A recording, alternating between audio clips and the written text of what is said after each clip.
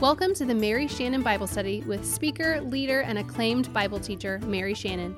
Every week, she'll dive deep into Scripture using her unique blend of laugh-out-loud humor and hitting you between the eyes truth that we all need. So put on your big girl pants, because here we go. All right.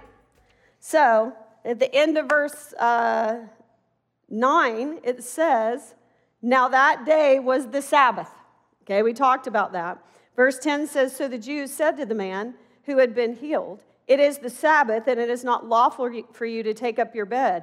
But he answered them, 'The man who healed me, that man said to me, take up your bed and walk.' And they asked him, 'Who is the man who said that to you, take up your bed and walk?' And now the man who had been healed did not know who it was, for Jesus had withdrawn, as there was a crowd in the place. Afterward, Jesus found him in the temple and said to him, 'See, you are well. Sin no more, that nothing worse may happen to you.' The man went away and told the Jews that it was Jesus who had healed him. And this was why the Jews were persecuting Jesus, because he was doing these things on the Sabbath. But Jesus answered them, 'My Father is working until now, and I am working.'" Last week, we talked about the principle of the Sabbath. We talked about 4 R's. Do you remember them? Rest from your toil. It was not only to be a time of rest, it was a symbol of relationship, and it was a time of remembrance of what God had done for them. It was basically the garden back for the day. It was a gift to man. And really, is this not the picture of what we saw, we talked about in this healing? This man who was lame, he was bound, he was in bondage. Jesus freed him, and you can just see the picture of all falling off of him. You can see the freedom, new life and new hope and new beginnings. I can see a smile. I can see him walking for the first time, breathing different, looking at things different. It's an exciting time. It was literally a picture of freedom until the religious leaders, the Jews, tried to cripple him again in their law. And instead of focusing on this new life or this new miracle, they focused only on the fact that he was carrying his bed. We talked about last week that my mentor, Brian Glubish, said, yes, they were too busy, right, straining gnats and swallowing camels. They said, it's the Sabbath. It's not lawful to take up your bed. Last week, I gave you my perspective when they basically, like, how could you do this? That he said, oh, I'm sorry. Like, this is the way I read it. I'm sorry. I must have got caught up in the fact that, I've been lame or weak for 38 years, and I was just healed. And the guy who healed me, who had the power to heal me, told me, pick up your bed and walk. So I'm so sorry. In the midst of that excitement, I must have been distracted and forgot the fact that, oh my word, it's the Sabbath and it's illegal to carry something on the Sabbath. My bad. Okay, that's just how I read it, right? And so they say, who is this man? Well, the man actually didn't know because Jesus had slipped away in the crowd. It almost seems like Jesus has left him carrying the bed, right? That's funny. I've said it twice now and you still haven't laughed. I think I said it last week. Okay. But then it says, afterwards, Jesus found him in the temple. And we talked about this a little bit. Why is he in the temple? Well, he absolutely could be there to worship and be thankful to God. He could be there to perform a sacrifice, even for cleansing, to be a part. But he could also be there because why? That's where the Jews congregate, the religious leaders. They've taken him to the temple, possibly to interrogate him further on the fact of that he has broken this Sabbath law. Now, how big is this offense? It's potentially fatal. There was a precedent. They could have gone back to Numbers 15:32, where a man is caught under the leadership of Moses, and he's out gathering sticks on the Sabbath, and basically he is commanded to put the man to death. Now, this is not the same situation in the two, but basically, if they want to hold to the letter of the law, that there is something that has happened before that they could pinpoint, a precedent, they could. And they could put him to death over the letter of the law, but definitely not the what? The Spirit. Because the Sabbath was given for life. And actually, they knew that. Actually, the religious leaders knew that when it came to life and death on the Sabbath, you always choose life. Here, this man was alone once again. How did this happen? But yet Jesus shows up. John tells us that just right about this time, Jesus shows up and finds him in the temple. And this is what he says to him. I think it's interesting timing that John is showing us. He didn't get left holding the bag. Okay, Jesus shows up. He's making sure this man knows who he is. To be quite honest, I think he's doing that to take the heat off the man and put the heat on who they really want to face. All right, but he says, "See, you are well. Sin no more, that nothing worse may happen to you." Now, I'm going to give you my slant of this. You can totally think I'm wrong, and it's okay. You can have a whole nother slant, and it's okay. Because on this stuff right here, we give liberty. On Jesus dying on the cross for your sins and the gospel, not so, okay? So I find some interesting things here. When he says, "See, you are well," in my mind, I see him sitting down by him and going, "You look good. How good to see you. Look great. Look at you. You look well. Amazing." Like enjoying this healing. But then he says to him, "Sin no more, that nothing worse may happen to you." So when you look at that and you say, "Sin no more," first off, your first thought, well, at least my first thought is what? Oh, okay. I'll do my best. Like, it's almost like that's an impossible command, right? Because in some ways, if you look at it that way, it is impossible. And so he literally goes and says, "Sin no more." Now, some people will tie this statement and believe that that is proof that the man's ailment is then because of some kind of sin. I personally think that's a stretch. Okay, I don't think that fits the context of the story to me. And so, but okay, my thing is this. I think it is interesting. Well, for one thing, I don't think Jesus is going to say, "Go and sin no more. Whatever caused this, don't do it again because something worse may happen to you." Like, I'm going to heal you this time, but if you continue down that road, dude, you're on your own. Like, something worse. I don't see that happening.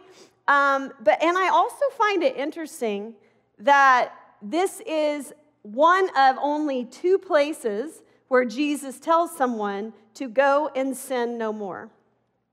I also find it interesting that there is no talk of sin during Jesus' interaction with the man, and that the sin does not even come up until we're in this situation with the Pharisees. And so in some ways, you're like, okay, what is sin? Sin, we know, means what? Missing the mark. Whose mark? I know, but in the context of this story, like, what's the issue here? He's really missed, he's missed the spirit of the law. They're holding the letter of the law. In some cases, it's like he's missed their mark, right? A little bit. And then you think, wait a minute, but the whole story, are they not missing the mark? Right? It seems like this man is not the only one that is missing the mark, because here they are straining flies and swallowing camels. They've missed the mark. They've got the Son of God looking right at them, and they're completely missing the mark. The only other time Jesus uses this is with the woman caught in the act of adultery. Okay, so I think these are interesting similarities. First off, I truly wonder if the woman was literally caught in the act of adultery. I've always wondered that, because that is the story of the religious leaders, that they literally caught her in the act. And we know that the law says basically that she could be stoned to death because of that. But what else? Who's missing? The man. And actually the law said he could be too. So he's missing. which makes me think of maybe she wasn't literally caught in the act, but maybe this was a plan behind the scenes that they were coming up with a scenario to trap Jesus by using somebody, probably a prostitute, that's a throwaway. Do we not see the same attitude with this man in the healing of Bethesda? Do they really care about this man at all? Or are they using this throwaway as a trap to trap Jesus? And so, in my mind, I view it as when he says, sin no more, basically he's saying, listen, sin no more. Learn from this. Do something different. Change your behavior. Stay off their radar. Unless something worse happens to you, which is what? They actually do put you to death. Okay? He says that to the woman. Go and sin no more. Go and change your behavior. Don't do this again. The stuff that's happening here, stay off their, do what's right, stay off their radar. And so that could possibly be it. And then maybe it is sin no more. He's talking about the sin of belief, meaning, listen, if you don't figure this out, if you don't believe, then if you think being lame for 38 years is bad, what profits a man to gain his whole life if he loses his soul? That could be there as well, okay? So I believe that the bottom line is Jesus is saying to him, this isn't about you. It's about me. They've used you to get to me. You look so good. I'm here. No worries. I want you to know who healed because I want you to be able to tell them the truth. And I want you to leave. And I want you definitely to pay attention, change your ways, do what's right, stay off their radar, unless something worse than this should happen. And so he does. It says that he went away and he testified that it was Jesus. I do not believe, some people are like, they're really hard on this man in some sermons. I don't believe he went and tattled and ratted Jesus out the minute he figured. Jesus came for the reason for him to know who healed him. I think he went and he answered their question, and he said, I now know that Jesus healed me. And guess what? Once he said that and they realized Jesus was there, were they that interested in killing this man? No. He just falls right off the pages. He slips away. Jesus totally knows what they're after. Verse 16 had said, and this was why the Jews were persecuting Jesus, because he was doing these things on the Sabbath. This wasn't the first time he had healed on the Sabbath. They had been watching for him. If you don't think for 1 minute at this celebration, because in the Passover he had done so many amazing signs, they are watching for Jesus.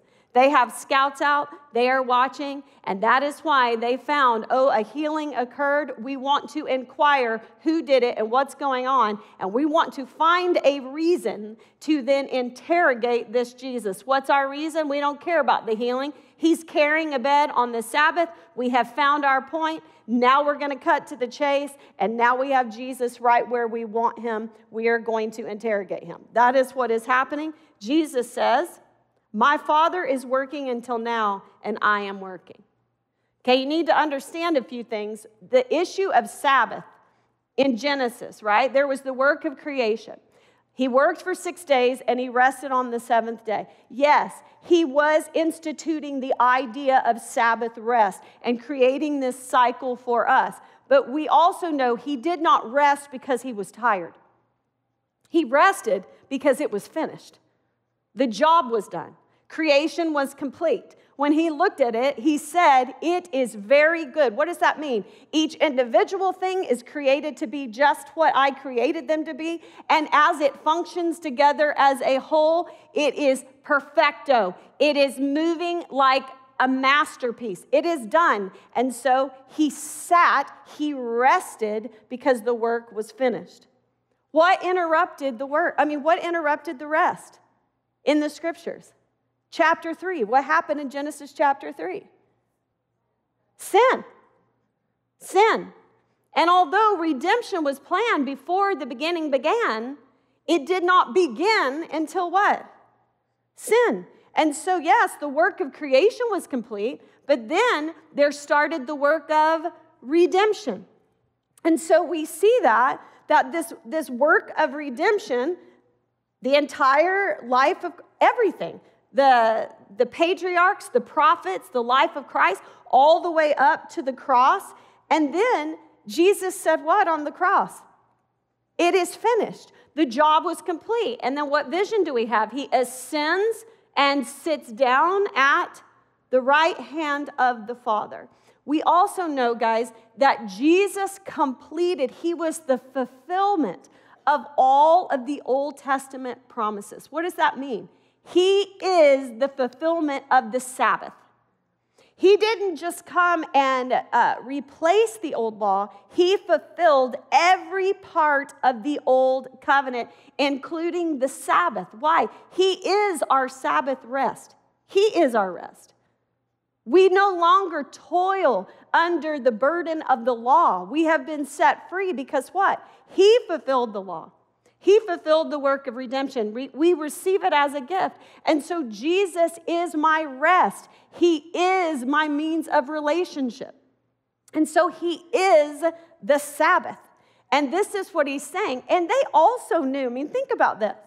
God the Father was working every day to determine life or death, life or death, life or death. Jesus is saying, I too. I am working life and death. And you know what is interesting? What are they doing? Are they not sitting on the Sabbath and determining what? Life or death? Do you see the hypocrisy in the whole thing? So now we enter into this entire discourse of Jesus and these religious rulers. In verse 18, it says this. Okay, this is John's commentary. Do you notice? Look in your Bible, follow along with me today, because in this section that I'm reading, this verse is in what color? Black. All the other verses we're going to look at today are in what? Red. So that's Jesus talking, but John right now is giving us some background so that we understand. This is why the Jews were seeking all the more to kill him. He gives us reasons. Because not only was he breaking the Sabbath, but he was calling God his own Father, making himself equal with God. So look back at that last verse. Do you see that he said, my Father is always working? What normally would they have said? Our Father? But he said, my Father. And so they're like, not only is he breaking the Sabbath, but he is calling God his own Father and making himself equal with God. Breaking the Sabbath rules. We've already talked about that. The fact that Jesus was the fulfillment of the Sabbath. And by the way, you need to understand that Jesus, everything in the Old Testament was fulfilled in the person of Jesus. This is what he was talking about in chapter 2 when he says, destroy this temple. By the way, he was predicting the destruction of the temple in AD 70. You're so worried about this temple made by man, you got no clue what's coming. There's not going to be a stone left on another. It is going to ultimately be destroyed. And then what has he said? Destroy this temple, but in 3 days, I will raise it up again. Because what is he trying to tell them? I am the temple. I am the fulfillment of all of the types and shadows and promises. Everything is completed in me. I am the temple. Never again, listen to me, will God fill a temple built by man with his Spirit. It won't happen. Jesus is the fulfillment of that. The Spirit is in Jesus. He is the temple. I'm going to read you because I'm going to tell you, you're like, Shannon, who cares? And I'm not going to go into Revelations with you. I'm really not. Although I kind of want to right now. I'm not going to. But these beliefs affect your end time thoughts, which affects your peace in the world right now. And this is why I think I'm getting fired up to talk about Revelations, because I think it is so, end times are so misunderstood. And so I want to read to you, I'm just going to have some fun. I want to go through some verses about this temple thing, and then I'm going to leave it for you just to ponder. Because I want you to understand that Jesus is the fulfillment of all those things. Sometimes you're looking for something that has already been fulfilled. And so I want you to see this. So let's start Psalms 118, 19 through 24. We're just going to have some fun. I'm actually going to start kind of in 17 because this kind of creates the mood for the next part. It says in Psalm 118, 17, I shall not die, but I shall live and recount the deeds of the Lord. The Lord has disciplined me severely, but he has not given me over to death. Praise God, right? And then we have this promise part that comes. Open to me the gates of righteousness, that I may enter through them and give thanks to the Lord. So we have this idea of going in a beautiful gate into righteousness. This is the gate of the Lord. The righteous shall enter through it. So what's the entrance into it? The Lord. Okay? I thank you that you have answered me and have become my salvation. This is a big part. The stone that the builders rejected. Who are the builders of the house of God? Who started the whole thing? Israel. 12 tribes of Israel. Okay? The stone that the builders rejected has become the cornerstone. This is the Lord's doing. It is marvelous in our eyes. This is the day that the Lord has made. Let us rejoice in it. So we have these little hints of what's coming. Okay? Next. Are you interested in this? I don't really care because I am, so you get to be. Yep. Ephesians 2, 19 through 21. It says, so then you are no longer strangers and aliens. What half of the Bible is this in? New Testament. Are you thinking that way? Okay, so who's he talking to? Christians, the church. Okay? So then you are no longer strangers and aliens, but you are fellow citizens with the saints and members of the household of God, built on the foundation of the apostles and prophets, Christ Jesus himself being the cornerstone, in whom the whole structure, being joined together, grows into a holy temple in the Lord. In him, you also are being built together into a dwelling place for God by the Spirit.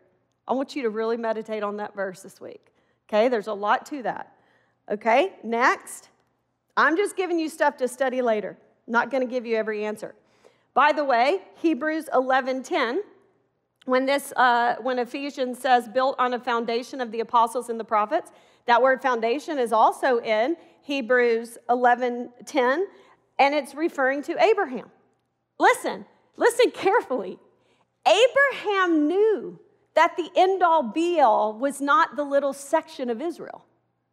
He knew it because he literally said that his eyes were looking towards a land whose foundations were where? In heaven. Okay? That's what he said himself, the father of this nation. Then go to 1 Peter chapter 2. And I'm going to read to you some verses from verse 5 and 9. 1 Peter, I'm going to read to you verse 5 and 9. Actually, I'm going to start with 4. I always do that to y'all, don't I? As you come to him, a living stone rejected by men, but in the sight of God chosen and precious, you yourselves, like living stones, are being built up as a spiritual house to be a holy priesthood, to offer spiritual sacrifices accepted to God through Jesus Christ. In verse 9, it says, but you are a chosen race. Now, I want you to think about this. Think about these words, who they were talking to. These same words were spoken to the nation of Israel. But now they're being spoken to who? God's bride, okay? The church. It says, but you are a chosen race, a royal priesthood, a holy nation, a people for his own possession. Does any of that strike a chord with language that you heard in the past with the nation of Israel? Okay, but it's to us. a holy nation, a people for his own possession, that you may proclaim the excellencies of him who called you out of darkness into marvelous light. Once you were not a people, but now you are God's people. Once you had not received mercy, but now you have received mercy. Your brain should be really, really going by now. Next, 1 Corinthians 3, 16 through 17. Do you not know that you are God's temple and that God's Spirit dwells in you? If anyone destroys God's temple, God will destroy him, for God's temple is holy, and you are that temple.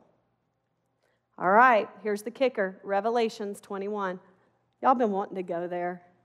Everybody wants to go there, all right? Well, I'm doing it. I'm doing what y'all want. Okay. Now, with all of those in your background, listen to Revelations, chapter 21. I'm going to start in verse 9. I'm going to say some things that you're going to go, what? And then I'm going to move on in our story. That's what's going to happen today. Then came one of the 7 angels who had the 7 bowls full of the 7 last plagues and spoke to me, saying, Come, I will show you the bride, the wife of the Lamb. And he carried me away in the Spirit to a great high mountain and showed me the holy city, Jerusalem, coming down out of heaven from God, having the glory of God, its radiance like the most rare jewel, like a jasper, clear as crystal. It had a great high wall with 12 gates, and at the gates 12 angels, and on the gates the name of the 12 tribes of the sons of Israel were inscribed. We talked about a gate before, a gate coming into Christ, into righteousness. These gates, there are 12 of them. There's 3 on each side, we're going to see. And at the top, it represents the 12 tribes of Israel, right? How did God bring salvation to the world? Abraham, I will bless your nation so that all other nations will be blessed. Then the east 3 gates, on the north 3 gates, and on the south 3 gates, and on the west 3 gates. And the wall of the city had 12 foundations. We've talked about that in the other verses. You can go back and look. The wall of the city had 12 foundations, and on them were 12 names of the 12 apostles of the Lamb. Okay, I'm going to come back to that. And the one who spoke with me had a measuring rod of gold to measure the city and its gates and walls. The city lies 4 square. It talks about that it was a perfect cube. Okay, verse 17, he also measured its walls. I want to move down to verse 22. Okay, so you can read the description of all that. And it says, and I saw no temple in the city, for its temple is the Lord God and the Almighty and the Lamb. And it goes on to tell us that it had no sun or moon, that the glory of the Lord lit up the place. Okay, I am telling you, the glory of God will no longer possess a temple made by man. He is the temple. And I'm going to blow your mind just for a second, and I'm not going to give you any answers. If you want to talk to me about the 144,000, I'm going to show you the 144,000 right here. You have the city, the New Jerusalem. He is the representation of the Jerusalem. He is. And it talks about that the 12 gates would be the tribes of Israel.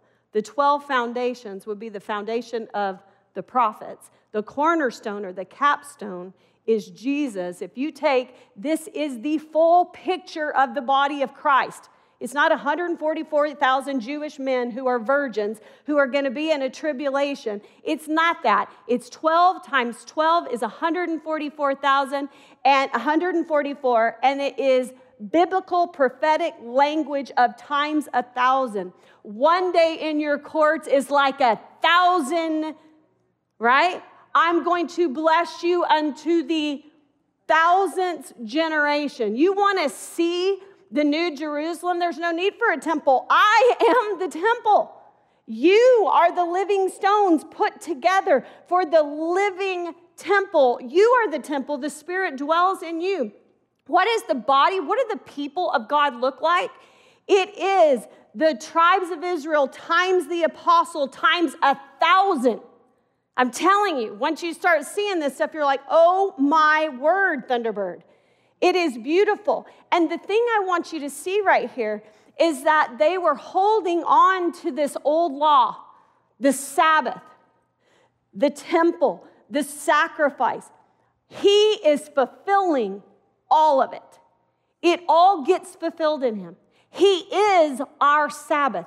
He is. He fulfilled the law. He took away the need of toiling under the law, and he has given us freedom, rest in him. We have been redeemed. He is the temple, and he has put his spirit inside of us to become the temple of God. Our sacrifices are not animals that had to continue to go on and on and on, but they are spiritual sacrifices.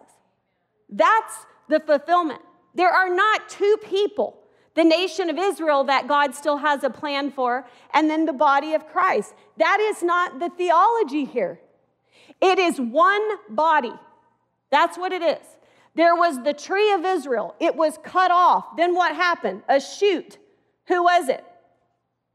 The shoot of Jesse. Who is his son? David. That would be a kingdom forever, right?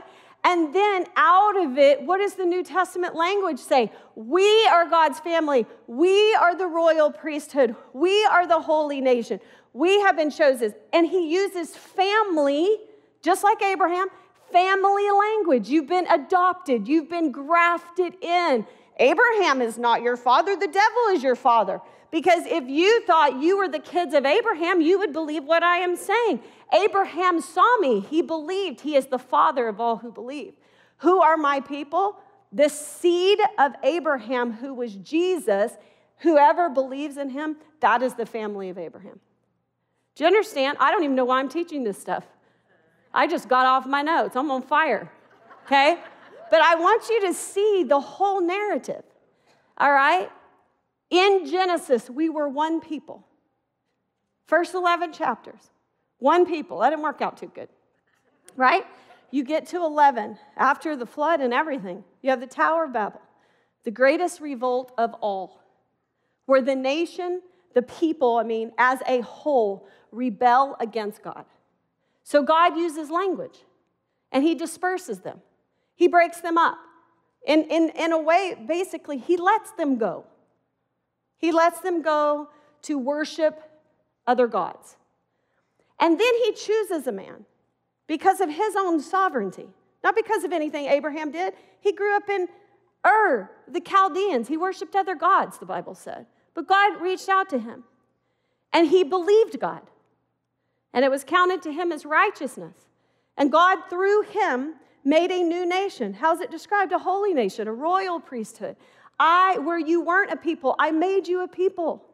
Because through you, I am going to bring redemption to all. I am going to bring the Messiah, who then will offer salvation to all people. This is what he's trying to explain to the Jews and the disciples. It's not about Israel. It is about Judea, Jerusalem, Judea, Samaria, and the uttermost parts of the earth. Your descendants are going to be like the stars and like the sand. It's a much bigger picture than you think. And then Pentecost proved it, right? He comes and he does the exact opposite of the Tower of Babel. In the Tower of Babel, the rebellion brought a language dispersion that dispersed, a confusion of language that dispersed the nations. What did Pentecost do? The opposite. All nations came hearing the gospel in one language, but hearing it in all of their languages, not to disperse, but to what? Unite.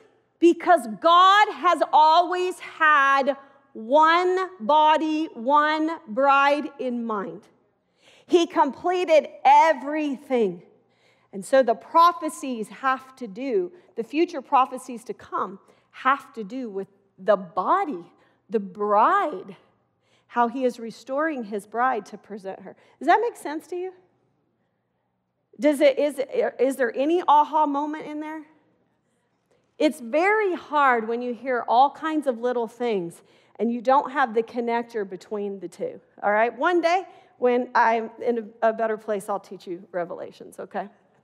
Okay, there you go. Now, back to our study, which now we're almost done, but here we go. Verse 19. So Jesus said to them, "Truly, truly, I say to you that the Son can do nothing of his own accord, but only what he sees the Father doing. For whatever the Father does, that the Son does likewise." By the way, they're accusing him of claiming to be equal with God. And listen, that wasn't a false accusation. Because Jesus is about to prove, yeah, you're mad at me that's exactly what I'm doing. So now that you think that, let me explain why I have said my Father. I'm just going to go on into it. So this is what he says. He says, "Truly, truly, I say to you, the Son can do nothing of his own accord, but only what he sees the Father doing, for whatsoever the Father does, that the Son does likewise." So when you say, "Truly, truly," this is saying this is monumentally significant. So you need to listen to what's coming next. And basically what he describes is that he is the image of God. Now we're going to go deeper into that. Colossians 1:15 through 17 basically says Jesus is the image of the invisible God. Hebrews 1:3 says that he is the representative of his very being, the replica. John 10:30, Jesus says himself, "I and the Father are" what? "We are one." 1 Corinthians 2:11, by the way, says that no one knows the thoughts of God except for the Spirit. And what is he saying? I know exactly what he thinks. I know every single thing he is doing. And what he is doing, I am doing what? So that what you cannot see, you will be able to see. And that is what he is saying. He is making the Father known. He is doing what Adam failed to do. Right?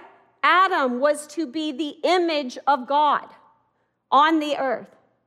He was literally to understand God and have a relationship and see the reign of God in Edom, and then take that and multiply and bring what was there into all of this beautiful earth that God had created. And he failed. And so what Adam failed to do, and because of that, he was given life, then he failed to be the image of God, and because of that, he ushered in death. And that's why Paul refers to Jesus very often as the second Adam, or the second man, because what Adam could not do, Jesus did. And so Jesus, by submitting himself unto death, brings life. And so he fixes that. And so that is why we had that whole lesson of Nicodemus, right? Adam ushered in death. He brought physical life. We still procreated, but we were born in spiritual darkness. Jesus says it takes someone spiritually alive to birth spirit. I'm the one. I am the seed. And so Nicodemus, your pedigree ain't going to get it. You must be born again. I mean, it is... You're like, gosh, this is so easy, right? I get it. Why didn't they get it? We've done a lot of work to get there. Verse 20, "For the Father loves the Son and shows him all that he himself is doing.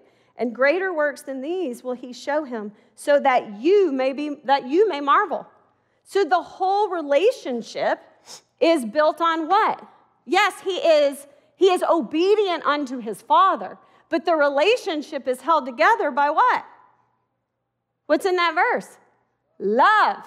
And by the way, most of you would assume that that was an agape. That's not the word there. It's phileo. That is the word there. It is a love of deep feeling, of warmth, affection. Ooh, I love that. It is the only time in the New Testament that it is used to describe the Father's love for the Son. It is present tense.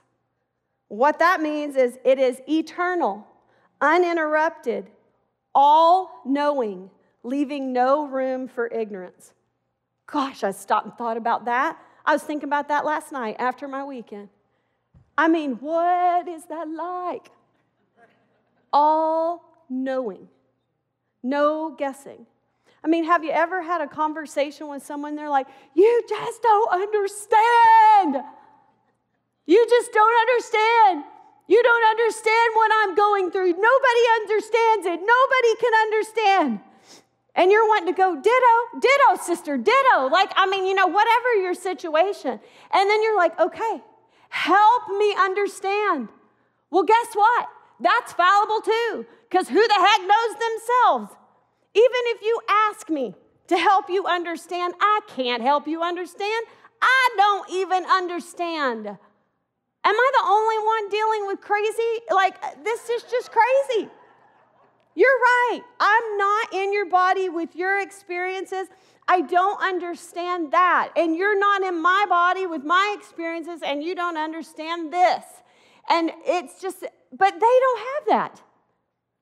It is to be fully known and fully loved. And even now that we're filled with the Holy Spirit and we have access to God, it's still not there because of this flesh that we have. We are still living by faith, seeing through a clouded glass, not yet eye to eye. Jesus didn't have that. It was full love, warm affection, the Father and the Son, no ignorance, no room for mistake, absolute knowledge of the Father and the Son together. He's like, trust me, I know his mind. I know everything about him, and we are held together by love. I'm showing you, as the image, who the Father is. This is what I'm showing you. Verse 21. For as the Father raises the dead and gives them life, so also the Son gives life to whom he will. And I think you can go into that and know that it is both spiritual and physical. He's talking about his abilities to bring spiritual life, but also we're going to see to literally bring life. He claims to raise the dead. That's what they would hear. He claims to raise the dead, but it's different. It's not like Elijah or Elisha. He's not saying that God will use him as a tool to raise the dead. He's not saying that I'm like the prophets. He's not saying that. He's saying, no, I'm like God. Because what does it say? To whom he will. He is telling them, listen, I can do this according to my own will. I am equal with God. Already, he's blown their mind. He is saying, I am equal with my Father in absolute knowledge. I am the image of the invisible God. I am his essence. If you see me, he told his disciples, right, then you have seen the Father.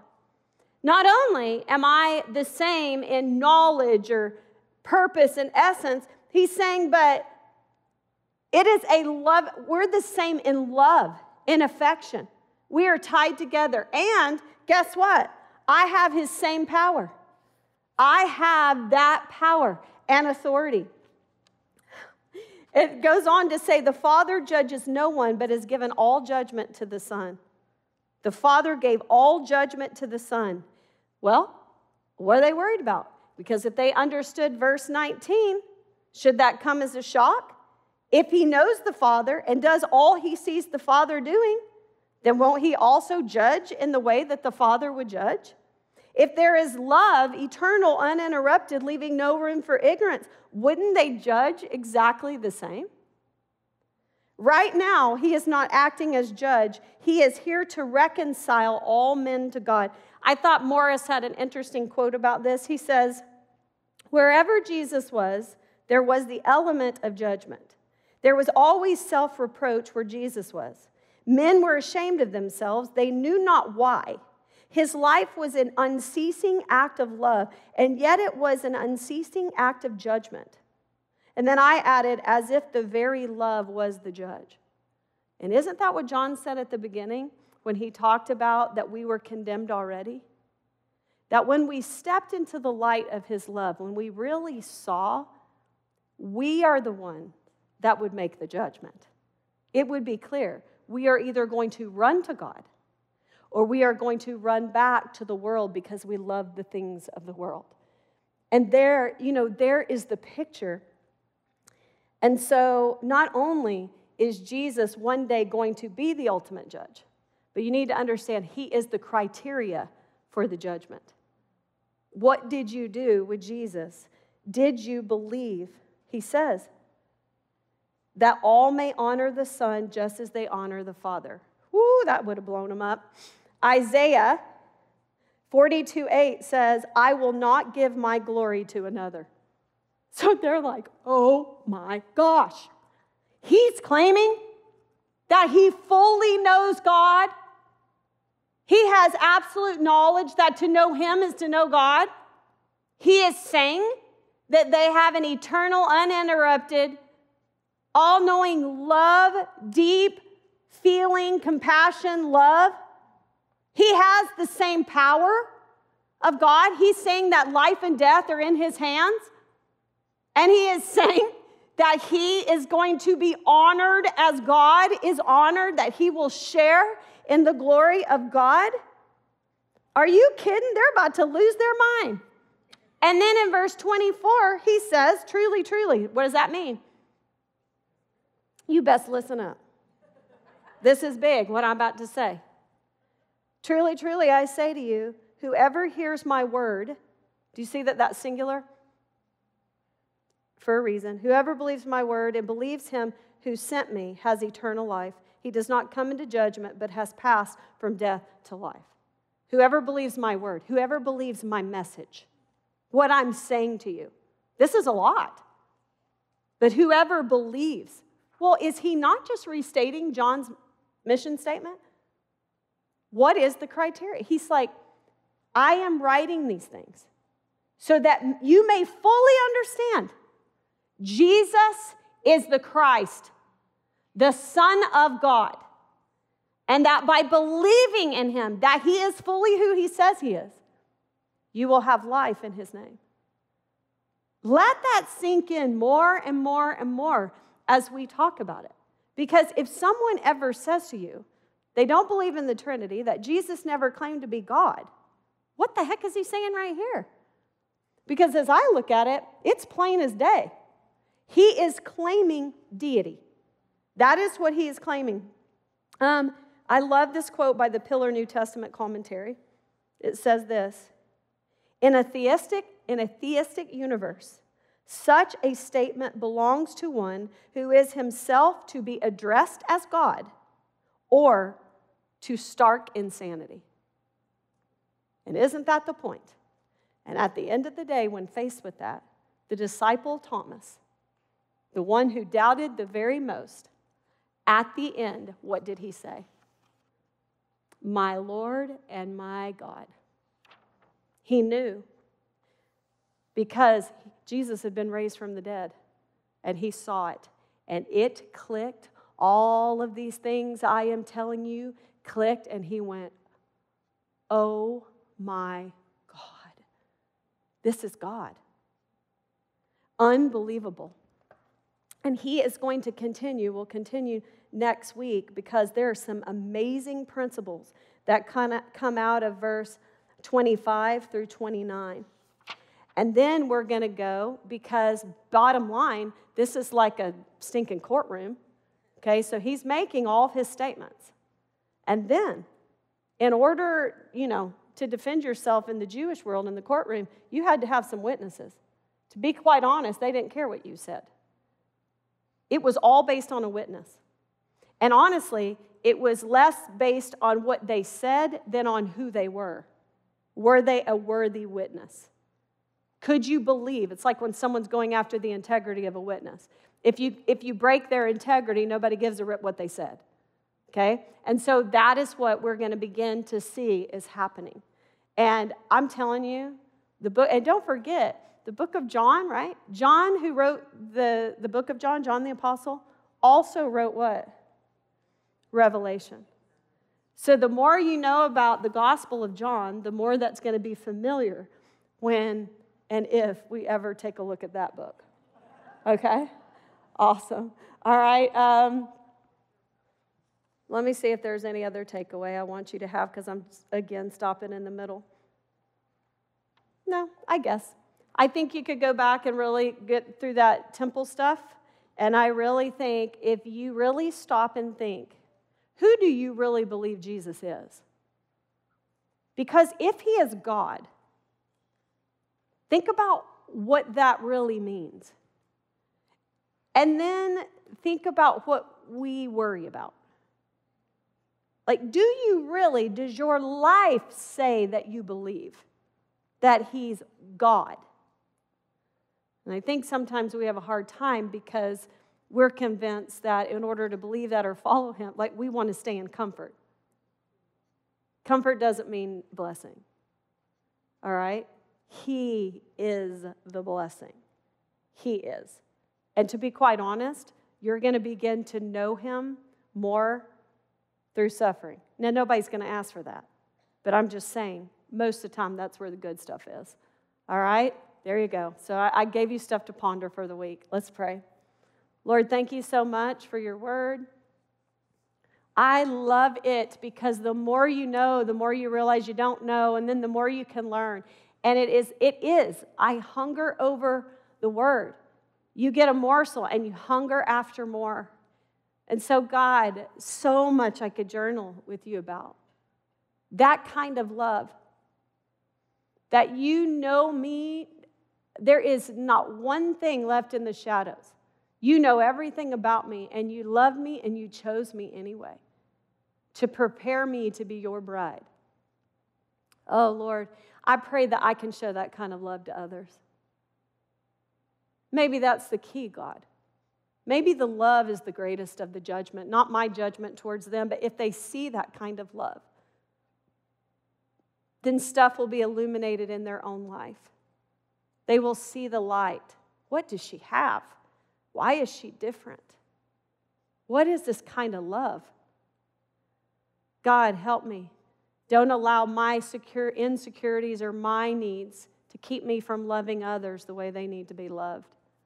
Lord, as we go into the next week, we're going to begin to understand that when we pray, your kingdom come, your will be done on earth as it is in heaven, that's accomplished through us. And so what are we doing to expand the kingdom of God to prepare the bride? And Lord, I am so thankful that you don't make one promise that you're not the fulfillment of. You are a promise-keeping God. And so, Lord, I thank you for that. Be with us as we leave. I pray, God, that miraculously, these words, that these women can't get them out of their mind, that they meditate on your scriptures. We love you. In Jesus' name, amen. Thanks for tuning in to the Mary Shannon Bible Study. Be sure to subscribe.